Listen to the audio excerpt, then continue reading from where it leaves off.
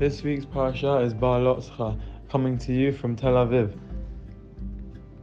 In the parasha, we are told that the Jewish people are fed up of the man. The man was the food that they would get on their doorstep. It fell from the sky right outside their doorstep, and it tasted of whatever they wanted it to taste like, and it would satisfy their needs.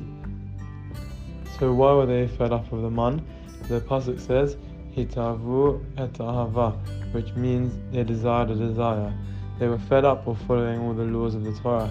They just wanted to be like normal people. They didn't want to have any responsibilities to Hashem. But they were wrong for this. Because of this act, this generation wasn't allowed into Israel. They had to wait another 40 years.